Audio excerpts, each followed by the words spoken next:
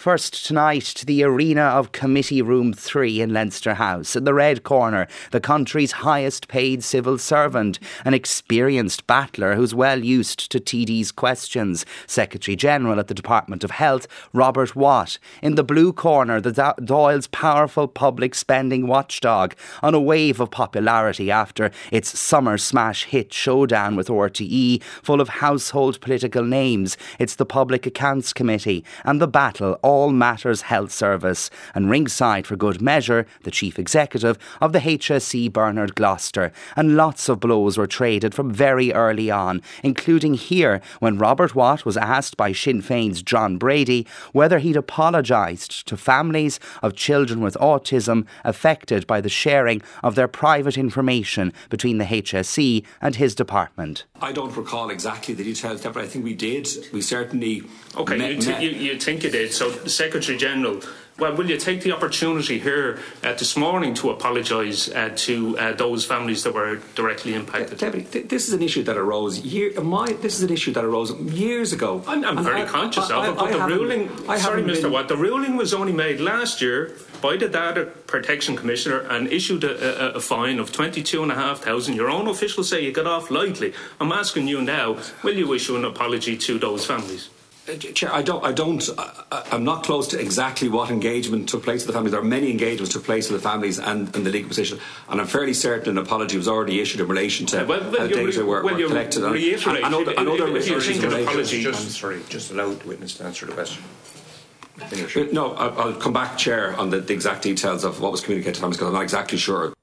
Sinead O'Carroll, testy exchanges there, a large delegation from the HSE and the Department of Health in the committee room earlier. Among them, obviously, Robert Watt. This was highly anticipated, but how did it come about, or what was its purpose again?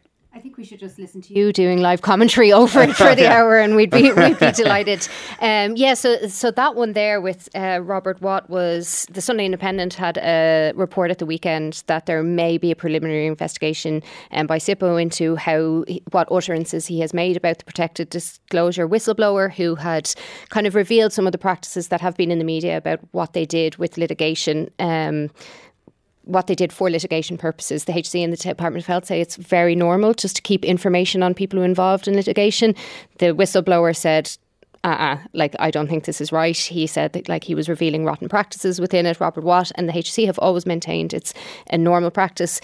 SIPO said if there is any preliminary investigation, Robert Watt said today he would, of course, cooperate with it. So that was that exchange out of the way. But there was a lot more to be talked about. And it was the funding of the health service really was the crux, wasn't it? And why this hearing was taking place. Yeah, so the funding and HSE budgets are a funny thing. Are they real or are they not real? Are recruitment embargoes real or are they not real? Our health correspondent, after watching the things today, said she couldn't figure out, were things getting better, were things getting worse, was there a recruitment embargo, is there even a budget?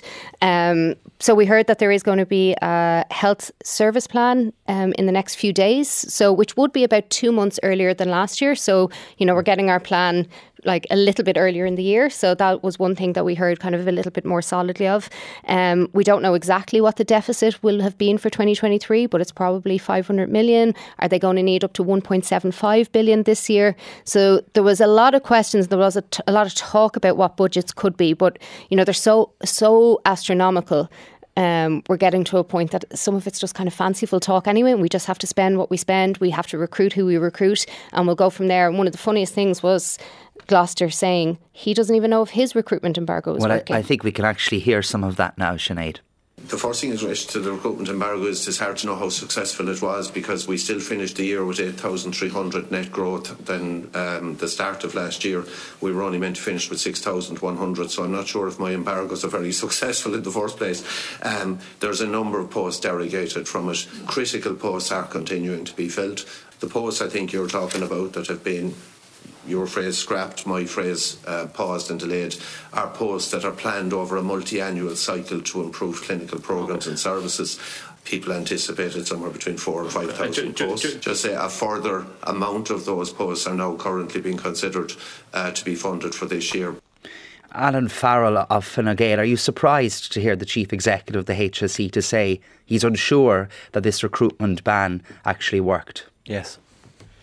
Why so? It's hard to be not slightly taken aback when the Chief Executive of the HSE says that at the Public Accounts Committee. I mean, there has to be processes and systems in place for the HSE to measure that and to know precisely how many individuals they have from one end of the year to the next. I mean, there is certainly, there has to be recognition that there's been an extraordinary increase in personnel within the HSE since 2020, of course, during the COVID years. I think it was 26,000. Yeah, 26,000. Yes, and Mr. Gloucester said there were HSE had hired more staff in the last 3 years than since the inception of the executive in 2005. But so we have 8,000 new nurses, 4,000 and nurses and midwives, 4,000 health and social care professionals, and 2,900 medical and dental care professionals alone. There's been a very, very significant increase in the budget, as we have all been noting, that didn't stop after COVID.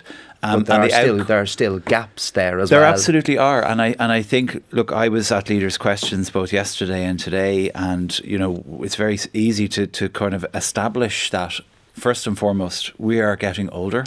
We are growing as a state. So therefore, you will always have to spend more money to meet those demands. And it is a demand-led service. And therefore, the budgets are always going to be difficult to stick to. But we are not actually spending an extraordinary amount more than any other country. For instance, it is still the third highest per capita in the EU. And if you look at the budget that the HSE had, which Sinéad outlined there, was explained in great detail today. Mm-hmm. Your own party colleague, Paschal Donoghue, according to documents released before Christmas, was one of those to question the budget given to the HSE. Of course, they had wanted €800 more. He was the one to question the spending of the HSE. So is that money being well spent at the moment, is what people will be asking tonight? Well, I think that's a very legitimate question, and I would answer it with, there has been a 27% reduction in waiting lists. They are still terrible, but there has been a 27% reduction in waiting lists across the board. And if I look to Waterford, for instance, given Matt is here, it was possibly one of the most successfully managed hospitals in the country, in the region. Down there is Waterford. But the HSE given 800 million additional funding, less than half than what they had sought. And your colleague Paschal Donoghue and officials in his department believed the Department of Health and the HSE had made little effort to reduce spending. So I appreciate you're saying there are lots of good efforts, but listeners might be asking, is this money being well spent at the moment? Well, I would actually say that we are getting value for money, because the health outcomes are improving and the waiting lists are being reduced, all the while we are employing more and more people to meet the demands of the Irish people and their health concerns. I mean, I could say to you, Barry, that in the OECD, in Western European countries, we're 11th out of 15 in relation to health spends. And we are continuing to invest and put more and more money into the health service as required. Back to the recruitment ban. And Darren O'Rourke, I think you were in the health service the last time there was a ban in place. Am I right in saying? What did you make of those comments from Bernard Gloucester? Well, I think anyone listening into it would have been, or watching in, would have been incredibly frustrated, because I think the vast majority of people who are tuning into that are looking for some hope that there will be progress over the next 12 months. And really what we got a picture of is, and they outlined it very clearly, very pressurised for this year. We know we have an increase in population. We know we have huge unmet need, and you can go through service after service, and some of it, in fairness, is knock on after COVID and the work that wasn't done during COVID. But whether it's CDNTs, whether it's CAMS, mental health services, there's just such a huge amount of unmet need. And, it doesn't add up where the chief executive is saying, like, we've overemployed, where in my area, 50% of CDNT posts are vacant. Child disability network teams. Children cannot get an appointment, they can't get services. And there's still an overuse of agency staff, and so there is a target on that. They're hoping to reduce it by 10%, but that means that also there's there's nurses, yes, they are in jobs, but they're not maybe in the jobs that they want to be in. They're not in secure staff positions. The difficulty for me is, I was in during the last recruitment embargo, and it does two things. I've said it before. It drives good staff away elsewhere, and it lets patients down, more importantly. But what's even more frustrating for me is 20 years ago, when I worked in the health service, they talked about reconfiguration as the answer. Let's establish the HSE. 12 years ago, when the Troika were in here, they talked about digitalisation. They talked about overuse of agency staff. They talked about, how we perform. And we seem to be nowhere further on. It's just hugely frustrating, I think, for people listening. And some of the things we heard today as well, were things like, there's GP procurement, there's GP cards that aren't being used, there's carers allowances that aren't being taken on. There's a lot of stuff that's happening but is not implemented or executed properly, that the people know that it's there for them, that it can be used. GP cards are fine, but is there enough GPs? Is there enough appointments? Is there enough knowledge to get the people who need to use the GP cards to a GP who can actually facilitate them? So all of that joined up thinking needs to happen, so that we'll see knock-on effects in the hospitals that the HSE is talking about. Matt Shanahan, you've been listening attentively there. You've heard point and counterpoint. What's your view? Yeah, no, I suppose it's a combination of frustration and amusement, actually, to be quite frank, listening to it, because I tell you, Waterford has been the most underfunded Model 4 of the 9 for the past 10 years. And if you look at the capital funding that's gone into the hospital over a 10-year period, it was €83 million. In the past decade, if you compare that to Galway, €248. If you compare it to Limerick, €219. If you compare it to Cork, €217 million. And in this last 4 years, Waterford got €36 million, and those other three hospitals I mentioned got an average of €130 million in capital spend. That's the money you put in to try and create service efficiency. We're not getting the money in yet, but the most efficient. We're doing it, by the way, with the least amount of healthcare staff ratio per bed in the country. And how are we doing it? Because there has been significant reform because of the lack of money in that hospital over a decade. And we still need to get more services. We're in exactly the same boat as Darren and Alan have highlighted. Yeah, waiting lists are out the door. But in relative terms, Waterford is doing very well, but it's still not being treated fairly. And one of the reasons, what a supporter of your argument earlier on was your constituency colleague Mark O'Cahasig, and he raised the area of the reconfiguration of the HSE into 6 regional areas, as Sinéad mentioned there. Is that perhaps one of the reasons you think that you don't think Waterford is getting a fair crack of the whip at the moment? Well, I would say, and I know this to be a fact, for instance, the case in point, we have a HICWA report earlier this year. It recommended 2 additional emergency hospital consultants. They haven't been approved. They didn't go to CAAC before the HSE recruitment freeze. At the same time, Cork, which is the governing hospital in the group, another Model 4, was able to take on quite an additional number of staff, even through this health freeze. So there is a disparity. There's certainly not parity of esteem in the hospital networks at the moment, and not between individual hospitals, and that is a significant governance issue with the hospital groups. Darren O'Rourke. Yeah, I think one of the features, it has been a criticism for a long time. It was, highlighted in the Sláinte report. We have a very hospital-centric health system. And that's something that, all the indicators, the direction of travel is about, care in the community, care as close to home as possible. I think the regional health areas have the opportunity to address, to address that. Only if the governance is in place. Only if they work, because if it's not that, it's, essentially back to health boards, or there's potential risk in relation to it, but it has to be done right. Farrell, and there is potential in it. The original point with regards budgets and so on, and what's being spent and what should be being spent. Will this reorganisation improve efficiencies, do you think, within the HSE? I believe it will. I believe that the plan has long been discussed, so it's high time it was implemented. The budgets are there, the impetus on the HSE to deliver it is there, and I would be very hopeful that we will see the introduction very shortly. I believe it's to occur in 2024, over the course of the next 12 months. But one of the other points that I just make, I'm not 100% certain on the figures, so I won't question Matt's remarks, but any question of an unfairness in the distribution of funds across the country would be unfounded, in my opinion. You'd be absolutely wrong. I remember. Thanks, Matt. I didn't interrupt you. I remember a very lengthy conversation in the Dáil a few years ago in relation to the South East. I'm a former alumnus of Waterford. Went to college down there. Have some very happy memories from there. And one of the things I would say is the counterpoint to this narrative that was being spun at the time, that there was somehow some disparity of investment across the board, not just in the HSE. Shanahan did have the figures there, in fairness. Well, no. But the language that he used in relation to the treatment of Waterford specifically, I don't accept. Well, the other point that I made already, and I'm going to repeat it to again counter the point that has been made, is that the Waterford Hospital has been run extraordinarily well and has some of the best outcomes in terms of patient waiting times, among other things, in the hospital than any other hospital in the country. And maybe Matt, I'm sure, is very proud of that, as we all should be. I think we're seeing some of the things, just even in this conversation. If we treat the HSE or the health service in regions, hopefully the regions will all work together and have the power that they need to have while still working as a unit.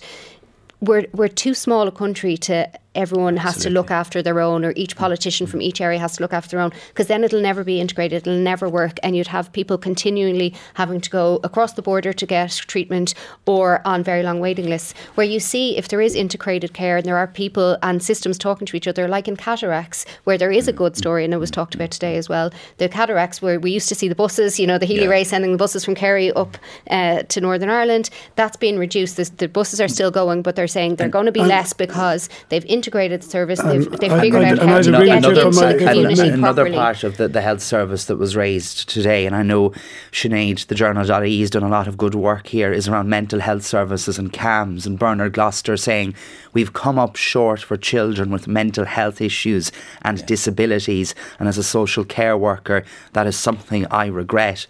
But Sinéad, perhaps it's not something new, isn't it not? No, not at all. And I think every single person who's listening who has a family member on a waiting list, or who has a family member who they would like to seek help for, and it's just turning into dead end after dead end. And for each week or each month that children and teenagers don't get any attention from the mental health services they need attention from, it is catastrophic to their outcomes.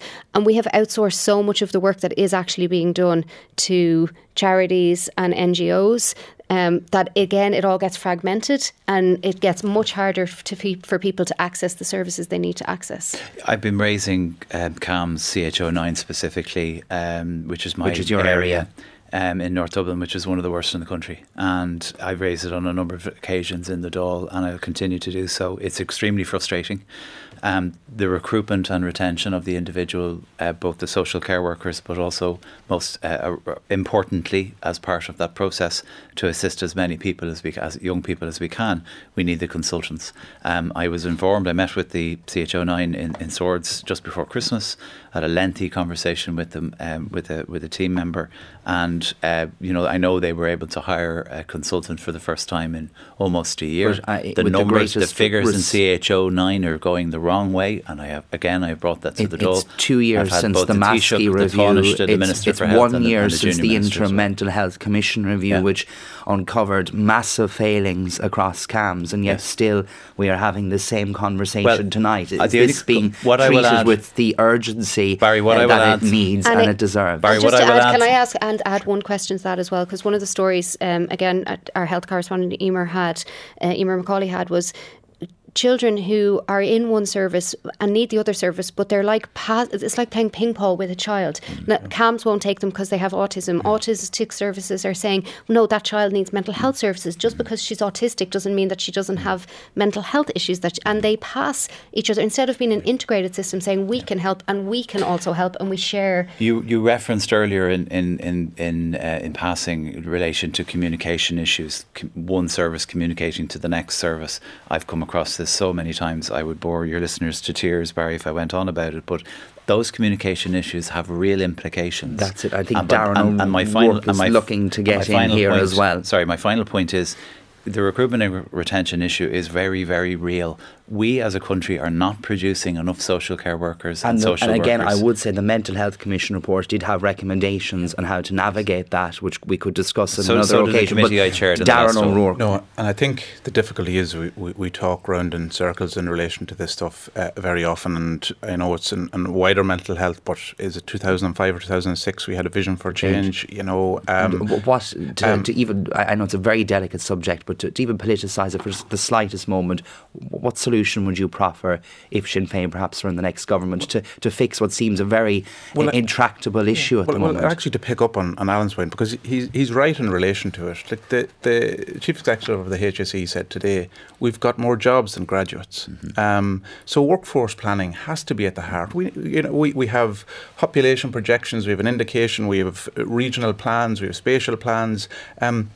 But we don't seem, sector by sector, to have a workforce plan within our health services that can, and appreciate that there's flux in terms of, and there's a changing nature of work, and there's international movement of people. But really, we're so far off in terms of being sufficient or self-sufficient in relation to our workforce. Is telepsychiatry even a potential solution? And the other piece then in relation to it, which is related to all of this, and again it was raised at the committee today, is then you have this environment that is so difficult to bring new staff into, and particularly psychiatry and mental health is a particular area where people opt for the private sector in relation to it. It's a particular area, and that's a challenge that has to be addressed. And Shanahan, I was struck by the contribution of her constituency neighbour Verona Murphy. She brought forward the case to Bernard Gloucester of a teenager suffering from anorexia, left with her organs on the verge of failure as she waited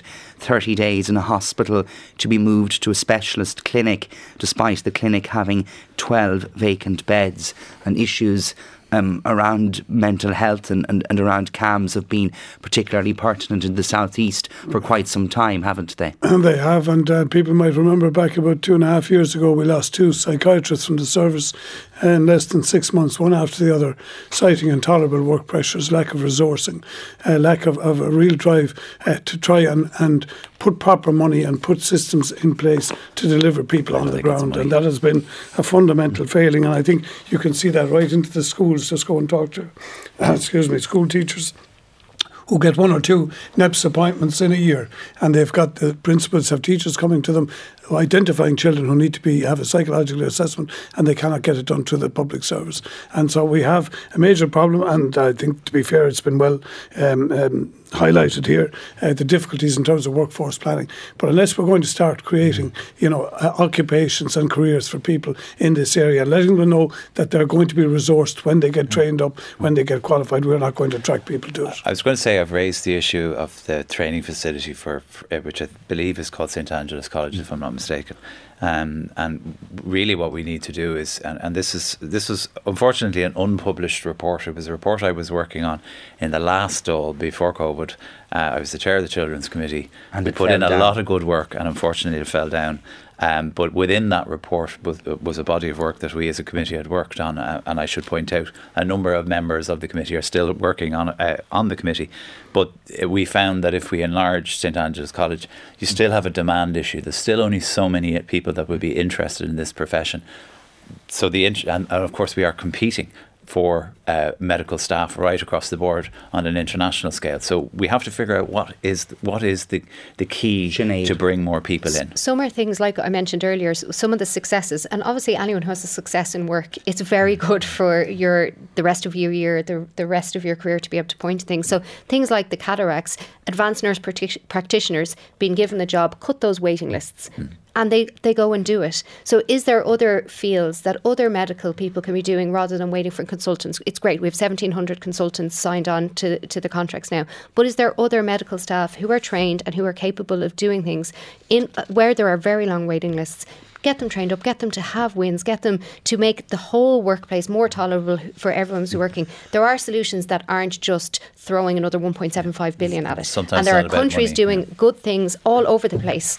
in places that we mightn't necessarily think about, that we can go learn, bring it back. Like the elective surgery, the dedicated elective hospitals is part of that. You can high throughput, really important care, but really long waiting lists for people. And if that got done, it would, significantly address. Darren O'Rourke, just another area that was touched to the committee before we move on was the Children's Hospital, the National Children's Hospital, that old political chestnut as it seems at this stage. It had been due for completion in October.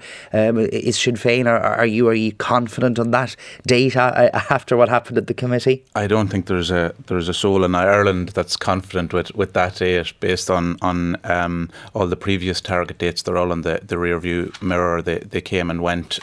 But it's almost, and my response is maybe reflective of that. It's almost a running joke at this stage, and it's not a funny joke, because there's huge state investment, and obviously it's a hugely important piece of healthcare infrastructure for the children of Ireland. So it's really important, in my opinion and Sinn Féin's opinion, that the plan that's there from the contractor is stood over, and that there's proper accountability in relation to it. I think there's a huge amount of frustration. I wouldn't call it a joke. I think this is going to be a world-class healthcare facility for the children of Ireland. Your party leader did say in 2016, unless an asteroid hit, it will be built by 2022. Well, and Stephen Donnelly is COVID an asteroid? I think maybe Stephen Donnelly now saying at the committee yesterday that it won't be operational until 2026. So that's a big bit of a the bottom difference. line is that we are at such an advanced stage with this project. I was in the general vicinity in December. I had a quick look from a neighbouring building, and it is an extraordinarily impressive facility, even in its state that it's at the moment. Sorry for the crude comparison, but it's like being in labour. You hear it's 90% done, and then you hear it's 90% done. I've never worked in the construction sector, but I do know enough about snags and completion lists and stuff like that to know that it absolutely will take the balance of the year for it to be completed. And then there's going to be, of course, fit out. But Matt Shanahan, the new National Children's Hospital, will be in financial difficulty within the next month or two without additional funds, the Department of Health says. I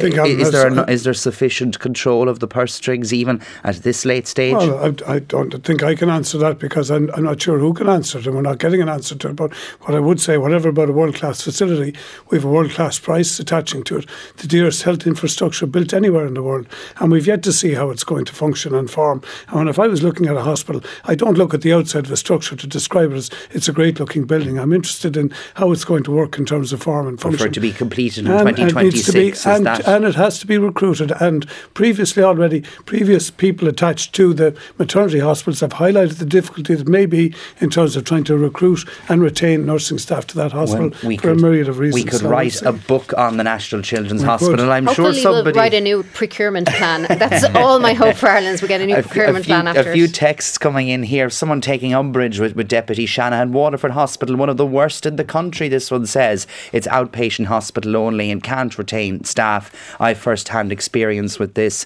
It'll just ship patients off to Cork or a Dublin hospital. I'm sure the Deputy will disagree. Teresa was also in touch. Alan, when are they, in relation to Alan Farrell, when are they going to build a new hospital in Fingal, given our population is the fastest growing in the country? Perhaps that will be on the doorsteps in the new Fingal constituencies in the general election, perhaps later this year. And another one here, trust me, if you get sick and you live around Waterford, you do your best to get to Cork. That's what that person said. Never thought we might hear that one, but moving on.